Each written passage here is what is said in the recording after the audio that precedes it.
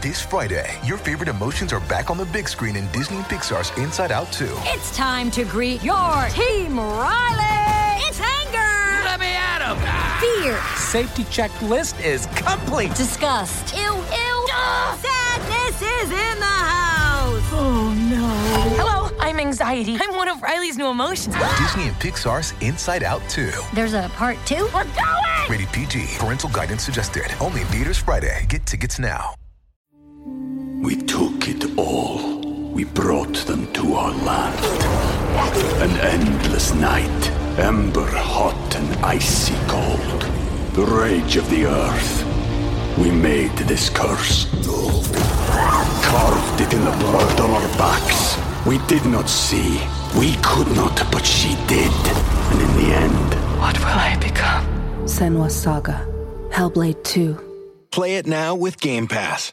Thanks for tuning in to AfterBuzz TV. If you didn't know, we do over 100 different after shows a week for your favorite TV series. We do it in podcast and video form, and it's never been easier to start your own podcast to get in with us and talk about the things you love. If you've ever thought about it, go to anchor.fm/start to start your own podcast. Anchor is a one-stop shop for recording, hosting, and distributing your podcast.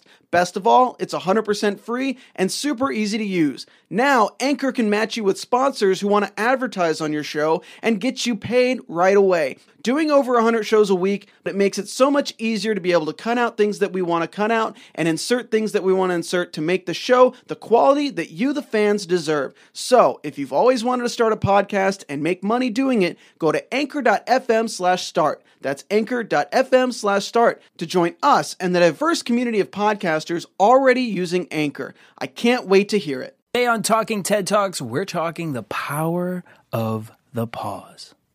Stay tuned. You're tuned in to AfterBuzz TV, the ESPN of TV talk. Now, let the buzz begin.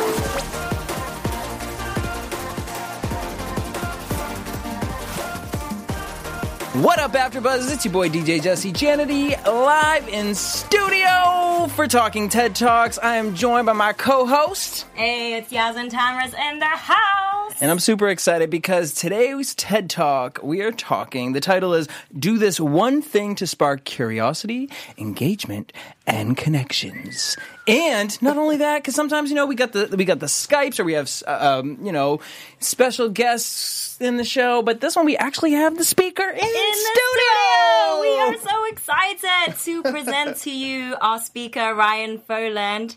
He is a craftsman of communication and black belt of branding, has been hailed by Inc. magazine and Brand 24 as top marketer, as well as by the Entrepreneur magazine, has been recognized as top personal branding expert, managing partner of Influence Tree, and I'm sorry, I just got to introduce you before we actually talk to you, which is a branding accelerator, and he coaches leaders to really condense their message and bring their message across using the 3-1-3 method, which is 3 sentences down to 1 sentence, down to 3 words, just 3 words. How cool is that?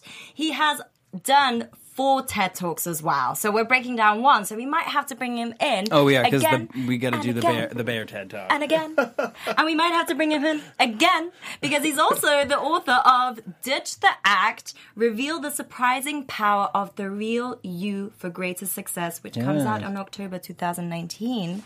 So let's present here Ryan Foland in the house. Thank you for joining us at AfterBuzz TV on Talking TED Talks. So excited to be here. Aside from the fact that I feel like I'm going to get stung, I feel like these are friendly bees. Friendly bees. They're stingless. No, I'm super pumped to be here. I mean, Yasmin, thanks for the invite, sir. Your outfit, your red shoes. Come on, from a ginger to somebody else here. This red. I'm just feeling the energy. The red. The TED Talk.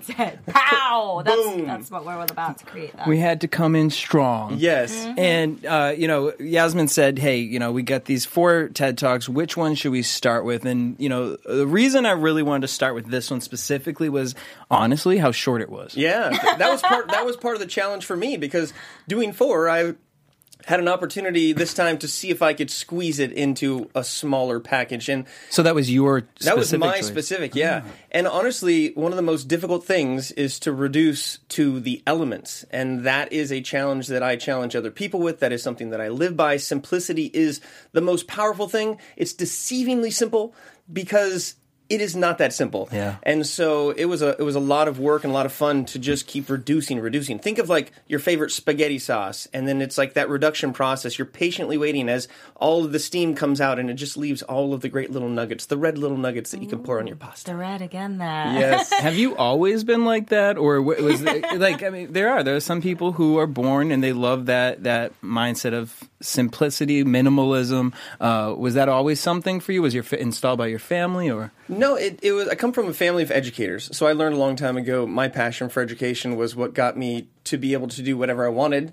And as long as I pulled in the grades, I sort of had that freedom. But what really got me interested in simplicity was when I started working with entrepreneurs who talk too much.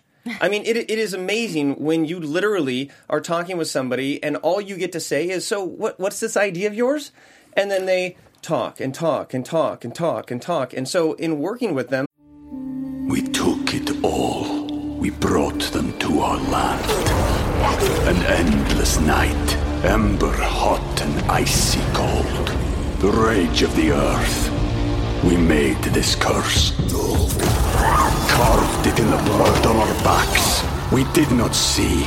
We could not, but she did. And in the end, What will I become? Senua's Saga. Hellblade 2. Play it now with Game Pass. I had to try these different methods to get it down to just actual core. And so I'd say, explain your idea in the fewest amount of words possible. And then they would just talk and talk and talk and talk and talk and talk. And so I was like, all right, well, let's just say, what is the problem that you're solving? And then they tell me what they do. No, not what you do, just the problem that you solve. So I went through this exercise, and that's how I developed the 313 method, where I work with somebody, and essentially it boils down their messaging to 3 sentences, 1 sentence, and 3 words. And it essentially is based on 3 different rules. First rule is, I don't care what you do. You see, I've got problems, and so do you. You won't get me interested in explaining minor pain. You gotta solve your problem in a finger-chop way. Rule number 2, you talk too much like a giddy little kid in a yellow school bus. Start with the what, not with the how. Make it conversational and learn to shut your mouth. Rule number 3, create intrigue. Talk about your target market to the nth degree. Tap into the FOMO of the person who is listening. Say anyone or everyone and you will be less interesting. The goal of your pitch is for them to want more. Don't miss opportunity knocking at the door. Calculator, stand, water, booties, or a bookmark. No matter what your big idea, now you know where to start. First you state the problem. Then you say you solve it. And don't forget the market. Woo! That was so awesome. Like down, hey! I feel like I've had a really big lesson just in this little rap. We're cutting that clip, We're cutting and we're shipping it around. Rip it off around the world. I mean, that's so impressive. I have so many questions right now as to how you came up with this rap, how you came up with the 313 method, and like having been hailed as top marketer, top personal branding expert as well. It must have been a journey. And so I'm curious to know how you've managed to do this. Yes, and if you becoming notice, such a phenomenal speaker. Yeah, and if you just notice what happened right there, you were talking. I was and that's what this talk is all about: is being patient enough to listen to people for them to finish, for then you to talk. Because we get excited, we just want to jump over. So I was feeling myself wanting to pounce, and I was like, don't. I could feel the pounds as well, that energy, and I was still going, and I thought, okay, let me stop. Oh, see, I'm still in the energy of the song. So I know, right? Okay. And we got more of that. You got an bounce. idea? Why don't you bring it right here? You want to change the world? I'd love to hear. It could be big, or it could be small, or it could be for profit and not at all. But if I ask you what you do you ramble like a babbling fool? Do you talk so fast that you blew in the face? Is your big idea all over the place? Yeah. Yes, so okay, when's the posing good cartoon coming out? Actually, yeah. Can we just make this whole show a rap show or something? we can. And I'm working on my rap for Ditch the Act, which I might reveal at the later part of the show. But back to the question at hand, which is, how did this all start and where is it in the journey? It actually really started at a point where I thought I was going to get fired from a job. And this is something that was somewhat new to me because I had been historically an entrepreneur, and I had a lot of successes and a lot more failures. And I was brought on to the University of California, Irvine to run and start their first ever undergraduate entrepreneurship program. And we did so well within 18 months. We had started over 2,400 companies. We had a mailing list of 15,000. We had a 78% recognition rate on campus, which is unheard of. And we were doing stupid stuff that I thought was fun, like making 7-foot paper airplanes and throwing them off the student center, and then I'd get in trouble for it. We made a Snapchat ghost. We talked about Snapchat's kind of dead now, but we made a Snapchat ghost. We'd hide it in professors' lectures, and we'd have games on campus. I got those hoverboards to be sponsored, and then the school eliminated them to be on campus. So I was just shaking the cages of the university. And so they called me into my boss's office, and it was this sort of unannounced meeting, and it was like, where's the white box kind of thing. And in the moment, I was like, I'm getting fired. This sucks because I start this company and then it fails and now it's on to the next company. And then my whole identity is what my new idea is. And my identity is what I'm doing. And then it starts all over. And I think we find ourselves starting over and over. And it's like, okay, this is what's going on now. Oh, this is what's really cool. But at that moment, it's something called an inciting incident. It's, say, when you know that you need to lose weight, but then you don't do anything until your pants rip. And you're like, at that moment. That pivotal moment. So as my boss's boss is talking to me with his hand out, talking about, I see what you're doing on social media, and you were getting all these calls and everything. And at that moment, I was like, I'm getting fired. At this point, it's no more just for everybody else. It's no more just for my company. From this point on, no matter what happens, everything is going to be one for me, one for you. Because I had invested everything into this program. It's like, what's up, Ryan? Oh, this program's so amazing. So that was a moment I started to make the decision to invest in my own personal brand. That was it. And it was that moment. That was like almost 5 years ago. And so from that point, I knew that I needed to create content. So I wrote 50 blogs over the summer, and I was telling everybody I'd speak, and I'd do everything for free, and I'd host, and I'd do all this stuff. But nobody read my articles. Nobody wanted me to speak, even for free. And I got into this point where I was like, I'm doing everything that I should be doing, but nothing is happening. And so serendipitously, I got invited to Keith Ferrazzi's house for a dinner party. And Keith Ferrazzi wrote a book called Never Eat Alone. Fantastic. One of the New York Times best-selling book. And he's famous for having these dinner parties where he actually gets to know people. And he leads with radical candor. So there's this party, people, entrepreneurs from all around the world. And he says, cameras down. And he shares a very personal story. And he says, this is this challenge that I'm going through right now. And as you all take your seats around the dinner, you have numbers on the bottom of your plates.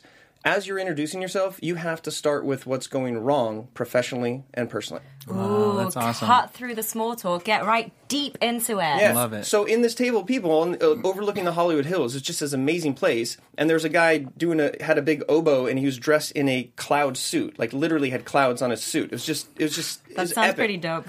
Up in the skies, in the hills. And so I stand up. I was the only person that stood up. This is my Toastmasters in me. If you're gonna speak in a setting, stand up. Yeah. People can hear you. They can see you. So I stood up and I was like, I'm writing all kinds of stuff. Nobody reads it. All I want to do is speak, and nobody cares. I have no idea what I'm doing on this social media thing, and I need help. That was it. So everybody goes around the table, and this other guy is like, well, I've got 10 million reads, but I don't really care because I'm just really, I'm just sort of speaking my mind. And everybody asked me to speak, but I just don't really want to speak. And I just broke up with my girlfriend. I'm not really confident enough, and I'm just, That was like a different problem there. Yeah, so I went up to him afterwards, You guys can help and me, I though. said, Yeah. I literally said, I can help you if you can help me. I've got confidence for days. Like, freckles give me energy, and I can transfer them to you, right? Yay for freckles. Wear your sunscreen, though. And so that was Leonard Kim, and that started this sort of friendship that became a business relationship. And he had the reads. He had the following. And basically, he said, look, write down everything that you're doing. And I wrote it all down, and he basically went, okay, you're doing the right stuff. It's just in the wrong order. Oh. And it was really the moment where I became the test pilot for our company in building a brand. And it starts with a certain step. You have to understand where you want to go. You have to actually have an authentic bio. If you go look at most people's bios, it's, I'm a badass, I'm a badass, I'm a badass. This is where I won. This is where I win. This is why I'm winning. But people don't connect with that. So he helped me to get authentic, get real, and basically be like, here's my life, here's all the things that have totally messed up, and here's why I am who I am today. And one of those things that I was hiding was getting into some legal trouble with the business I had. And actually had an FTC investigation on a company that I had left 5 years ago, and it came back to bite me in the ass. And I was so afraid to share it. because you don't want to share that. But he gave me the strength to share it, get in front of it, and that is why I am who I am, because of that situation. Because I want to help people do things in a way that are above board, and looking at relationships that you have with people and not being too trusting, all these things. So as soon as I started to get in front of everything, people started to be like, oh, this guy's not just another blowhard who's saying he's a speaker and a writer. He's actually a real person. He's actually fallible. He's perfectly imperfect. And the more I exposed myself for like all of my fallacies, people started to see me as not just another person who's trying to be a speaker, trying to be this. They actually started to listen. And when it comes to it, you have to get people to get to know you. You have to get people to get to like you and then trust you. And that's the process. So in building my brand, the first step is it started to happen when I let people start to know who I was. And that initial journey I explained in my second TEDx talk, which is called Borderline Millennial Disorder. Because I'm a millennial technically, but I'm like, didn't get it. And so it's been an interesting journey, but it has been a journey. And that's why we're so excited about this book, Ditch the Act, Reveal the Surprising Power of the Real You. People want to connect with you where you mess up. And so, there are tweets I was sharing. I tweeted that I had something in my shoe the other day, but I was too lazy to take my shoe off. Has that ever happened to you? When you Yes. just leave that stone in there. It's fine. And so I connected with a whole bunch of people, made all kinds of friends that day because, I wasn't promoting a podcast. I've got 2 podcasts and a radio show, and I keynote speak around the world. I do all these things, but people connect when they get to know you. And so that's a long answer to where I'm at. And it's just amazing because you stop having to worry about playing certain personas with your family or with your friends or with your coworkers. You start to become who you are, and then people are attracted to that just genuineness. And it's a lot less stress and anxiety. It's so funny we say that because we live in this generation where when reality TV first came out, it was, wow, these people are exposing the things that we do in the privacy of our homes, you know what I mean? When you could kind of relate, obviously on a more campier level. Yeah. But it was like, I'm not living in a house with 7 people, and so this would never happen to me. Right. But I would react the same way. So, and it's become this thing of this authentic thing that we start becoming in our lives from a media perspective of how I feel that this generation is being raised. And it's interesting to me because I feel like we live in a world where the millennials want to show themselves, every aspect. Right. But why is there a mask right now of perfection? Or what I idolize. It's called as perfection? Instagram. Yes. Is it? Would you say really it goes towards Instagram? I think it's the Instagram culture. Mm-hmm. It's having the technology to have so many options that you get to pick and choose what you feel you look best at. Yeah. But when you are choosing what you look best at in comparison to other people that you think are looking good, then it creates this sort of overarching culture that we should only share the good. But if you only share the good, then there's not as much to connect or relate with. And so it's once you share the bad and your version of ugly. But here's the challenge. If you want to be more authentic and you want to share a bad hair day or a rock in your shoe or a pimple on your forehead before you go on stage, then it's not like you can just go good, good, good, good, good, and then like bad. People will think that you're losing your crap, right? So there's this challenge where people know that authenticity is real. They might maybe have it. Here's my challenge. If you are... Think of the messaging, the text messaging that you have with your friends. Sometimes it's silly, stupid stuff that you never share online. But it's texting conversation back and forth, like stuff that no one would think to share, but that's what you're engaging with. So if you think about wanting to become more authentic, the trick is to expose it in little steps. So we have these 5 levels of exposure. And once you start to share the stupid little stuff that literally you would not share or you'd text with just your friends, people will start to react to that. It gives them a chance to add value. I love Twitter, and people still are confused by it. And that's where I spend my time because I can spark small, little, real conversations with people. And if I'm on Twitter and I say, here's a podcast, what is one of my followers going to do about it? Like it? That's it, right? There's not much to do with it. But so in my alley, there's this palm tree.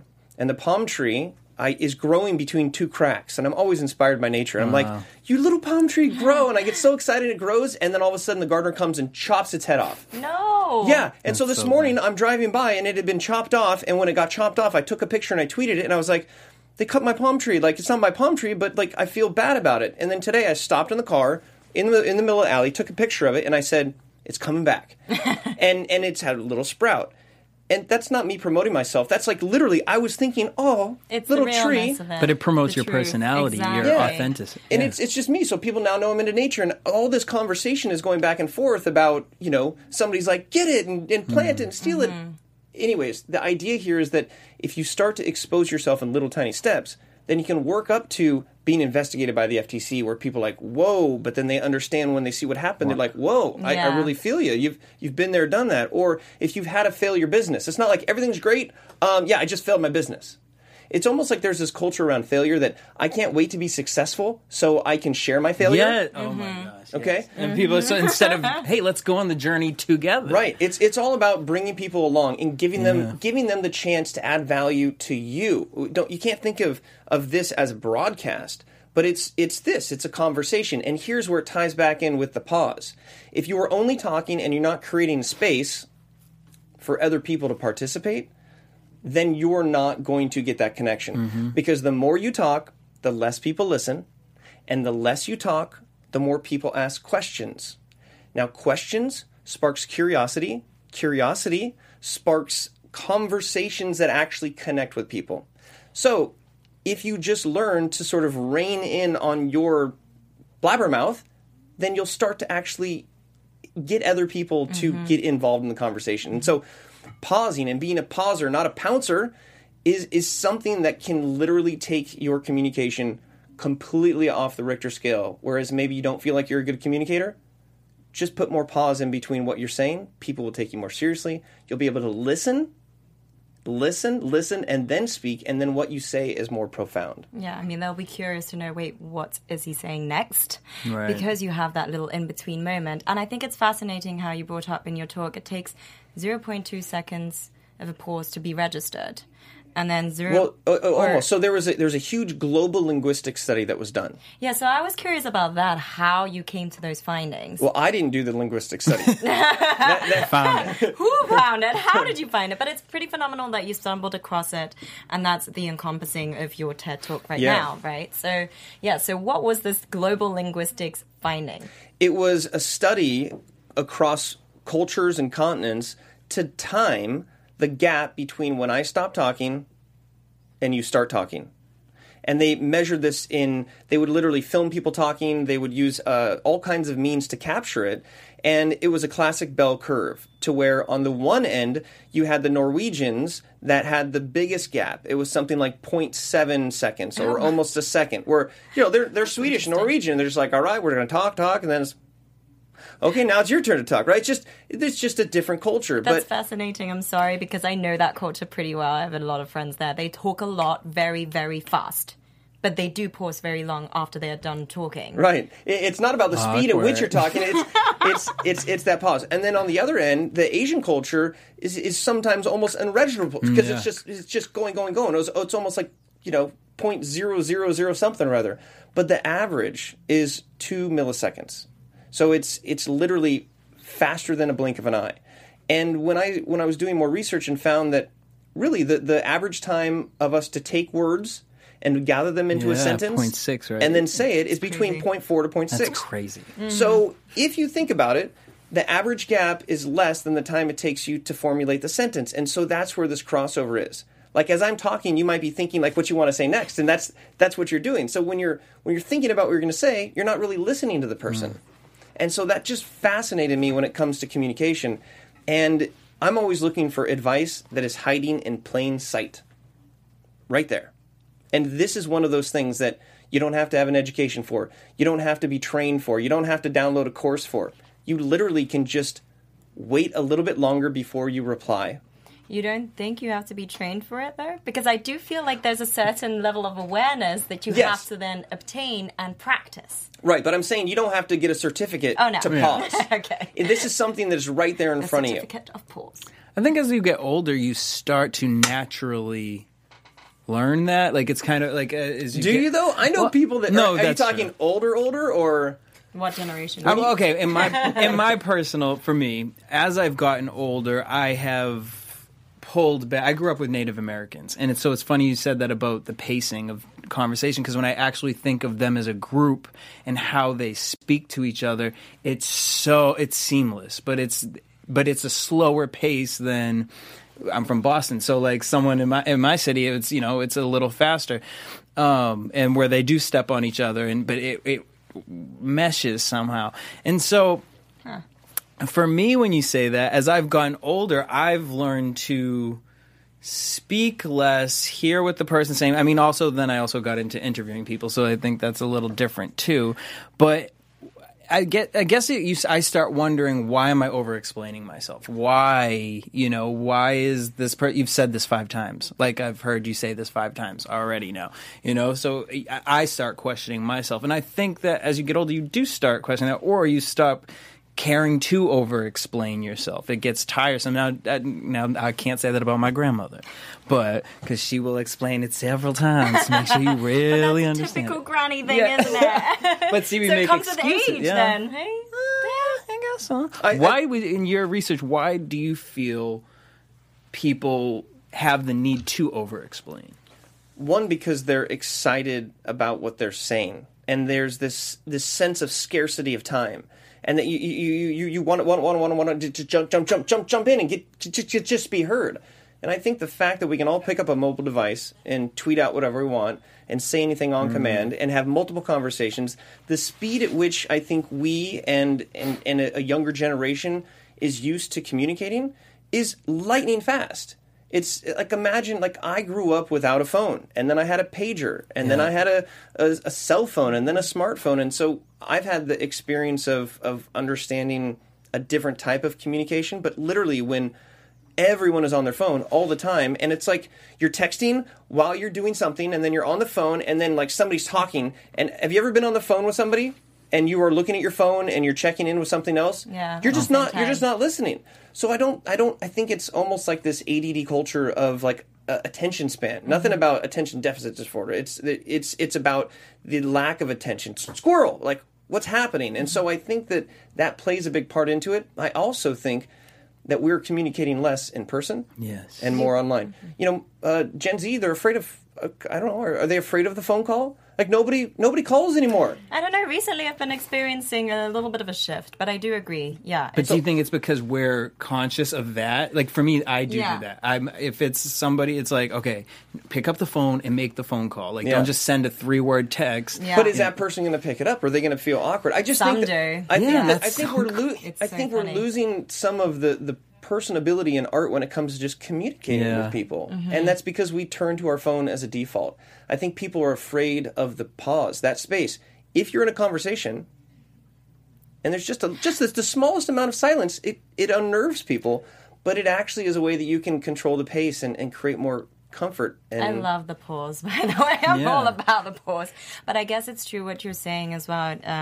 Because we're constantly having so many different conversations with so many different people that when it does come to a halt, and if we are face to face and we're talking, and then all of a sudden it's like, okay, what do we say next? Or what are we talking about next?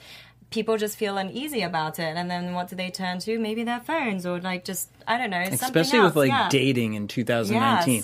Yes. I could just see it, like, oh, it was awkward. He was awkward. We were talking, and then it paused, and then we just saying like, what are we gonna, So I think each situation is different because now we've become accustomed to like, oh, it was awkward. So we both pulled out our phones, kind of thing. Yeah. We always go. It's funny. Every TED Talk.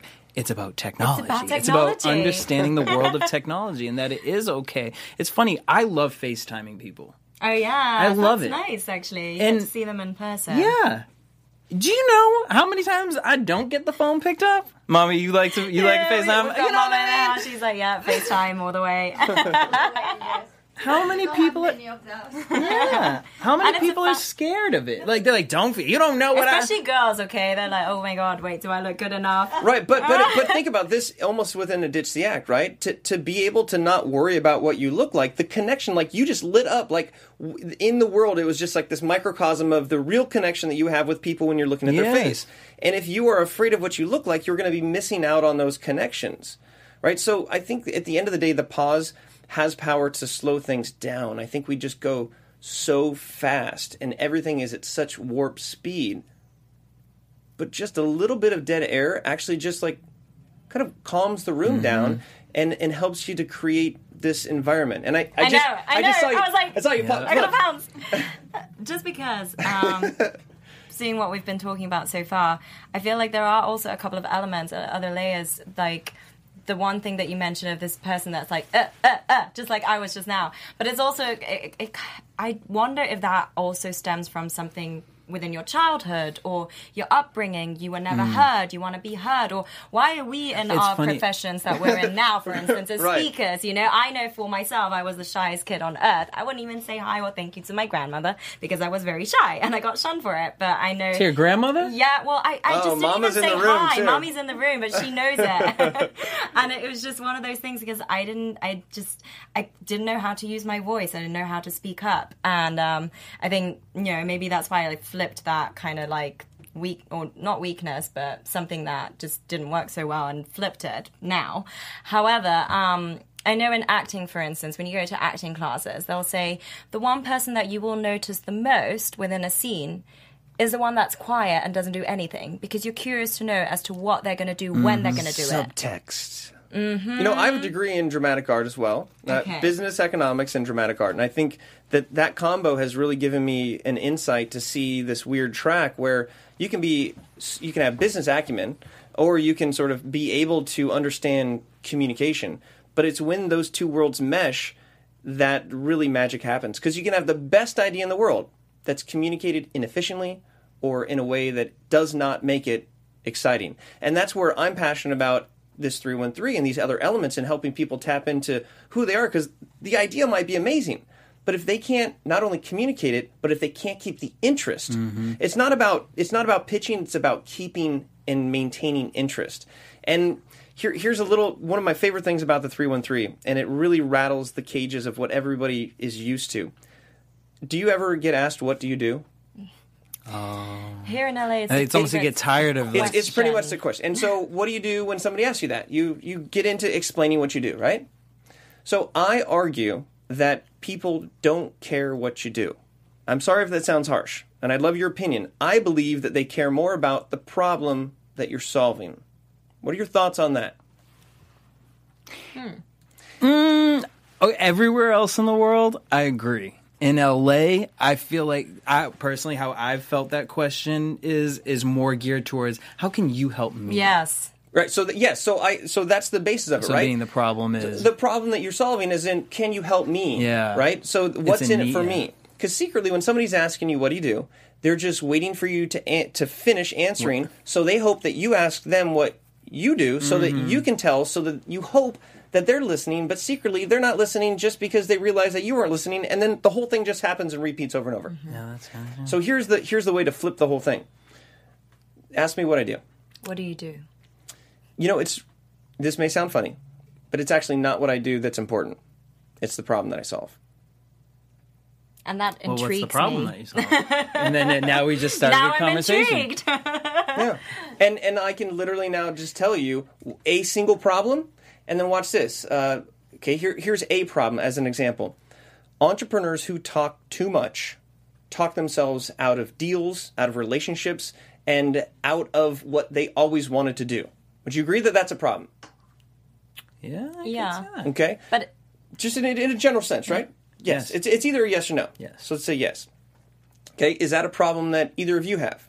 That you talk too much? no. No. Okay.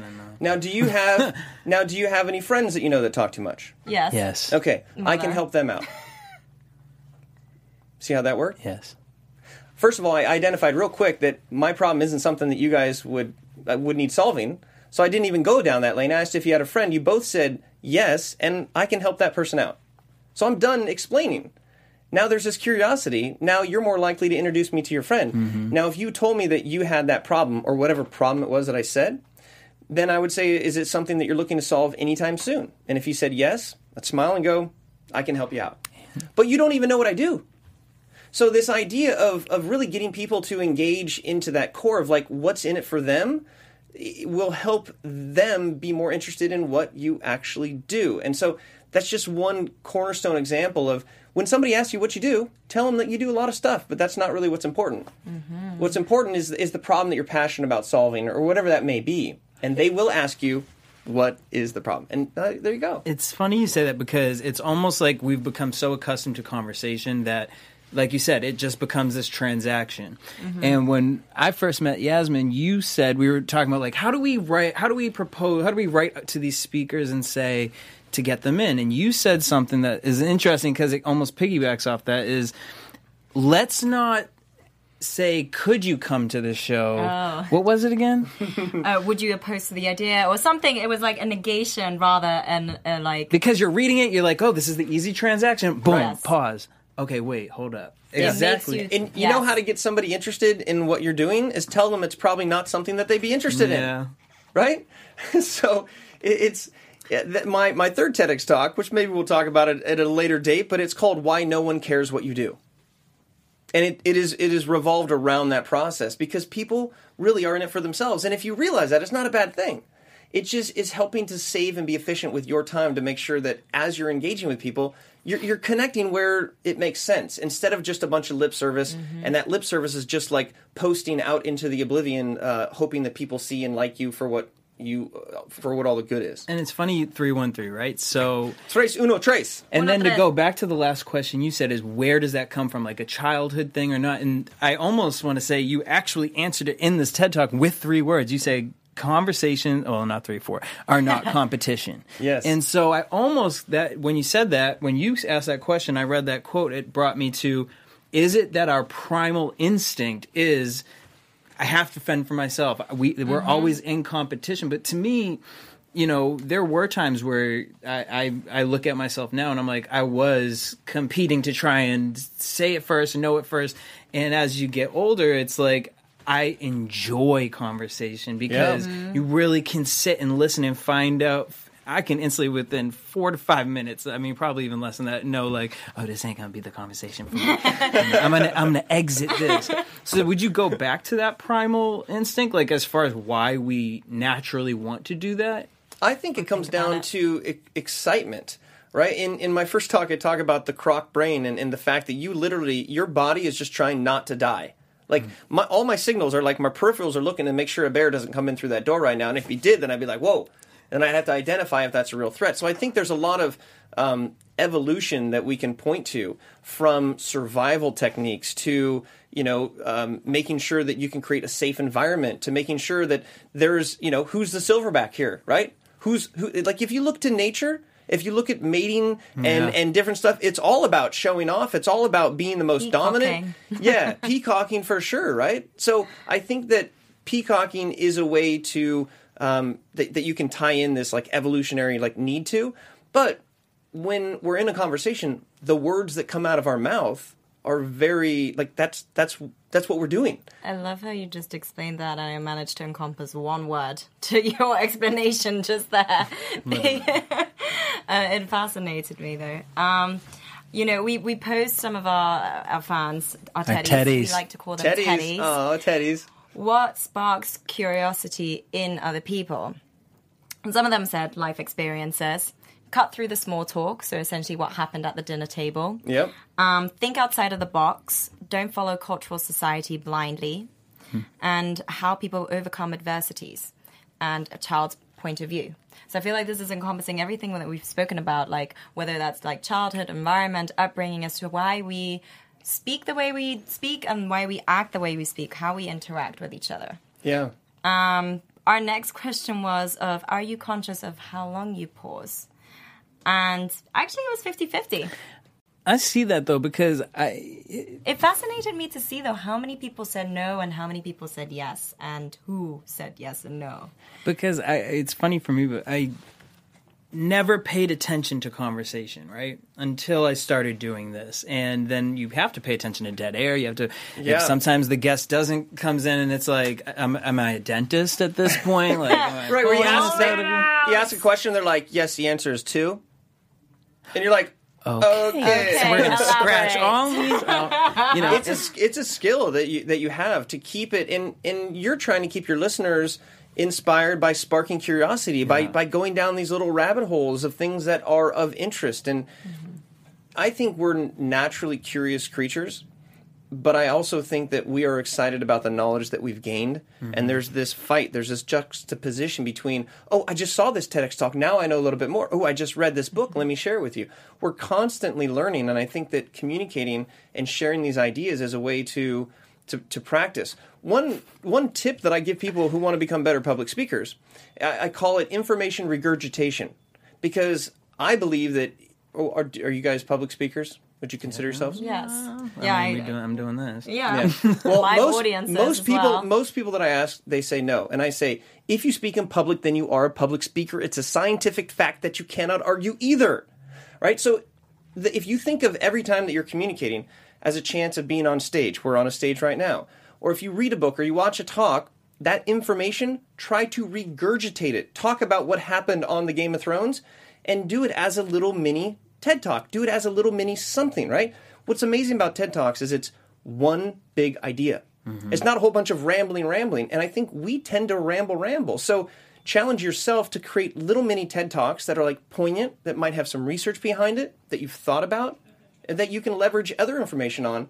And it's a way to practice the way you're communicating and even the cadence in which you are to create the sort of environment that is sparking curiosity. So you're bringing awareness to it because, sometimes when you are speaking to, or some people, when they talk about something that they are actually enthusiastic about, but you don't feel it.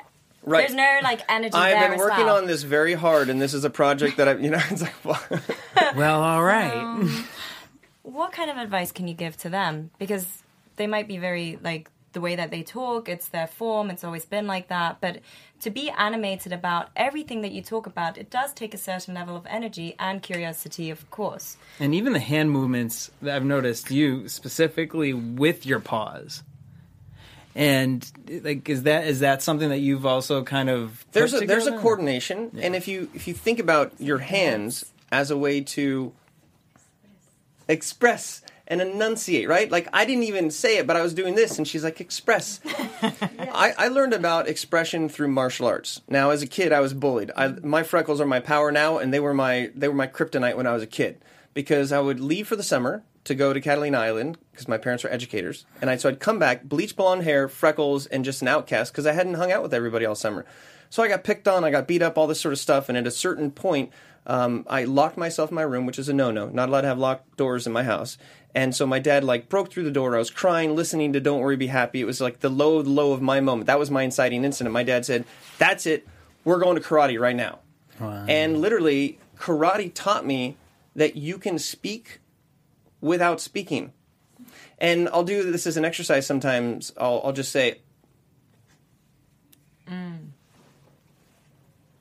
the person will stop, get up, walk towards me, go back and sit down. I'll be like, I didn't say anything, but you are communicating. In fact, you cannot not communicate. So those who are listening, because this is also on Spotify and iTunes, Ryan was just doing some hand gestures there, stop, come.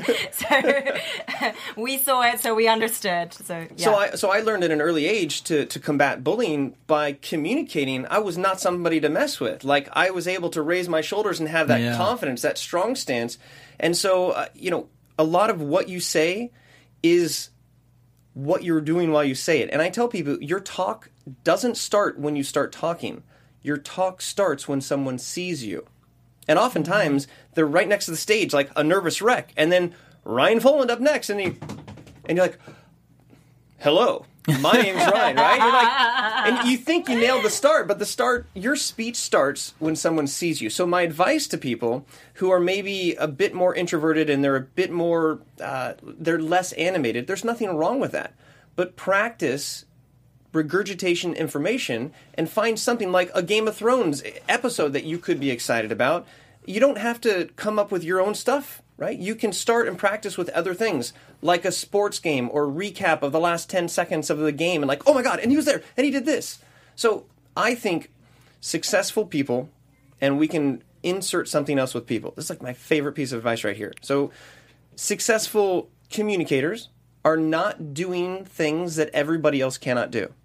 Successful communicators are doing what everyone else can do, but not everyone does. I like that. It could be getting up early. It could be going to the gym. It could be watching a TED Talk every day. It could be anything. Like, we all are looking for these hacks. We're looking for the apps. We're looking for the ways around how we need, like, I remember as a kid, it's like, you're singing, like, there's a mountain. Can't go under it. Can't go around it. Can't, it's like you're singing, like, all these options. But it's like people are looking at these mountains and they're like, they're not realizing they can just walk around it and take the long way. So I think there's too many people that are looking for hacks. My advice is, like, put in the work, right? Look into yourself. Yeah. It's all within you. Yes, Yeah. you have the power to do that. And once you ditch the act and bring people along the process and you share the misery and frustrations along the way, I put out a quote the other day that was something to the extent of, like, tell me how you're actually really feeling. And this guy I've interacted with, he's like, I just have to tell you, I've had the worst day. This happened. This happened. This happened. This happened. I'm so sorry for sharing it. And I'm like, no, thank you for sharing. I, too, this is what happened to me. You see, people don't want to go first, but they want to go second. Yeah. If you've been in a situation that's like, hey, how you doing? Oh, I'm great. Things are great. Things are fine. Things are great. Great. But if the same situation happens, but one of those people is like, actually, I didn't get much sleep last night. And then the others are like, oh my gosh, me too. And it must be something. Oh, is it your sinus? And that's not if you have the bravery to just go first, you have to have the confidence that people are going to be behind. And you can't say, I totally failed a business, and people are going to be like, me too. It's a matter of, like, these little small human things that people can relate to. Then they get to know you, and then they like you, and then they trust you, and then I always say this as well to my class in yoga. I'm like, to be unafraid of judgment is the greatest freedom to have. Woo! Especially in yoga. I'm doing hot yoga now, and it's like, once you get over what you look like, too hot. I can't. It's so good for you. I know. I told somebody the other day, I felt like I almost died, and then I didn't.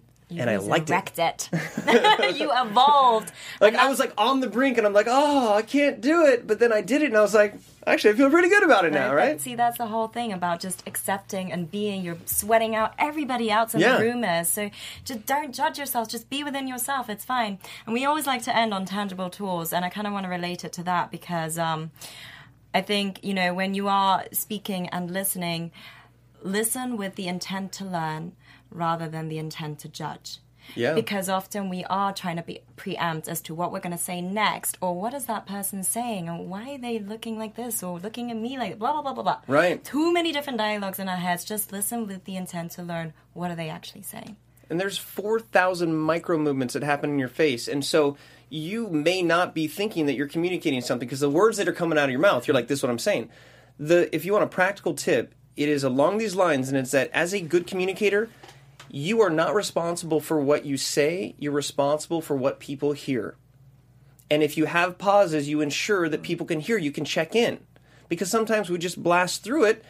I gave the information. I said it. But did they understand it? So really start to be responsible for the message that people receive. And it might not be the message that you intended. And it's a way to sort of slow things down, get on the same page, and people want to be listened to. Have you ever seen, we have to wrap up, but have you ever seen the TV show called Lie to Me? No, I don't watch much TV, but it is exactly, they talk about macro and micro expressions. And I mean, you want to talk about a show that literally what you just said, it is incredible because you don't realize how much you're communicating. And sometimes you don't even mean that, but you're so used to being a certain way and shaking yourself out of that. Now, where can everyone keep in contact with you and new projects that you have going so on? Everything goes to RyanFolan.com. And the business is InfluenceTree.com, and the book is DitchTheAct.com. Although we're getting all of our website, put together. But follow Ditch the Act on Twitter and all platforms, just at Ditch the Act. But here's the thing. It's my name. It's RyanFolan.com. It's independent of anything else. So no matter what I do, you can always find me. And the one thing you own online is your own domain. Mm-hmm. Yep. So I know we have to wrap up, but I am going to wrap it up. Hell yeah. Here is the deal. Let me give it to you real. The key to connection is to learn to reveal. You see, you are not perfect, but neither am I. And that is the exact reason we see eye to eye. Everybody's different, but we're all the same. To be imperfectly perfect is the name of the game. If you only showcase good and do not share the bad, you will miss connections that you never knew you had. Hey! Ryan Folan! Wow. Thank you for coming in. I'm super excited. We got three more. We got 3 more TED and then when the Talks, book so you drops, yeah, October 2019. boom, we definitely have you come back in. Awesome. Yasmin, where can everyone keep in contact? Yeah, well, you can find me at Yasmin Tanres, and do not forget to follow us at Talking TED Talks. And where can we find you on your social media? Boom, everywhere at DJ Jesse J. Also, make sure you guys follow us at AfterBuzz TV across all social media platforms. Till next week, same time, same place. Peace. Ciao. Our founder, Kevin Undergaro, and me, Maria Menounos, would like to thank you for tuning in to AfterBuzz TV. Remember, we're not just the first, we're the biggest in the world, and we're the only destination for all your favorite TV shows. Whatever you crave, we've got it. So go to AfterBuzzTV.com and check out our lineup. Buzz you later. The views expressed herein are those of the hosts only and do not necessarily reflect the views of AfterBuzz TV or its owners or principals.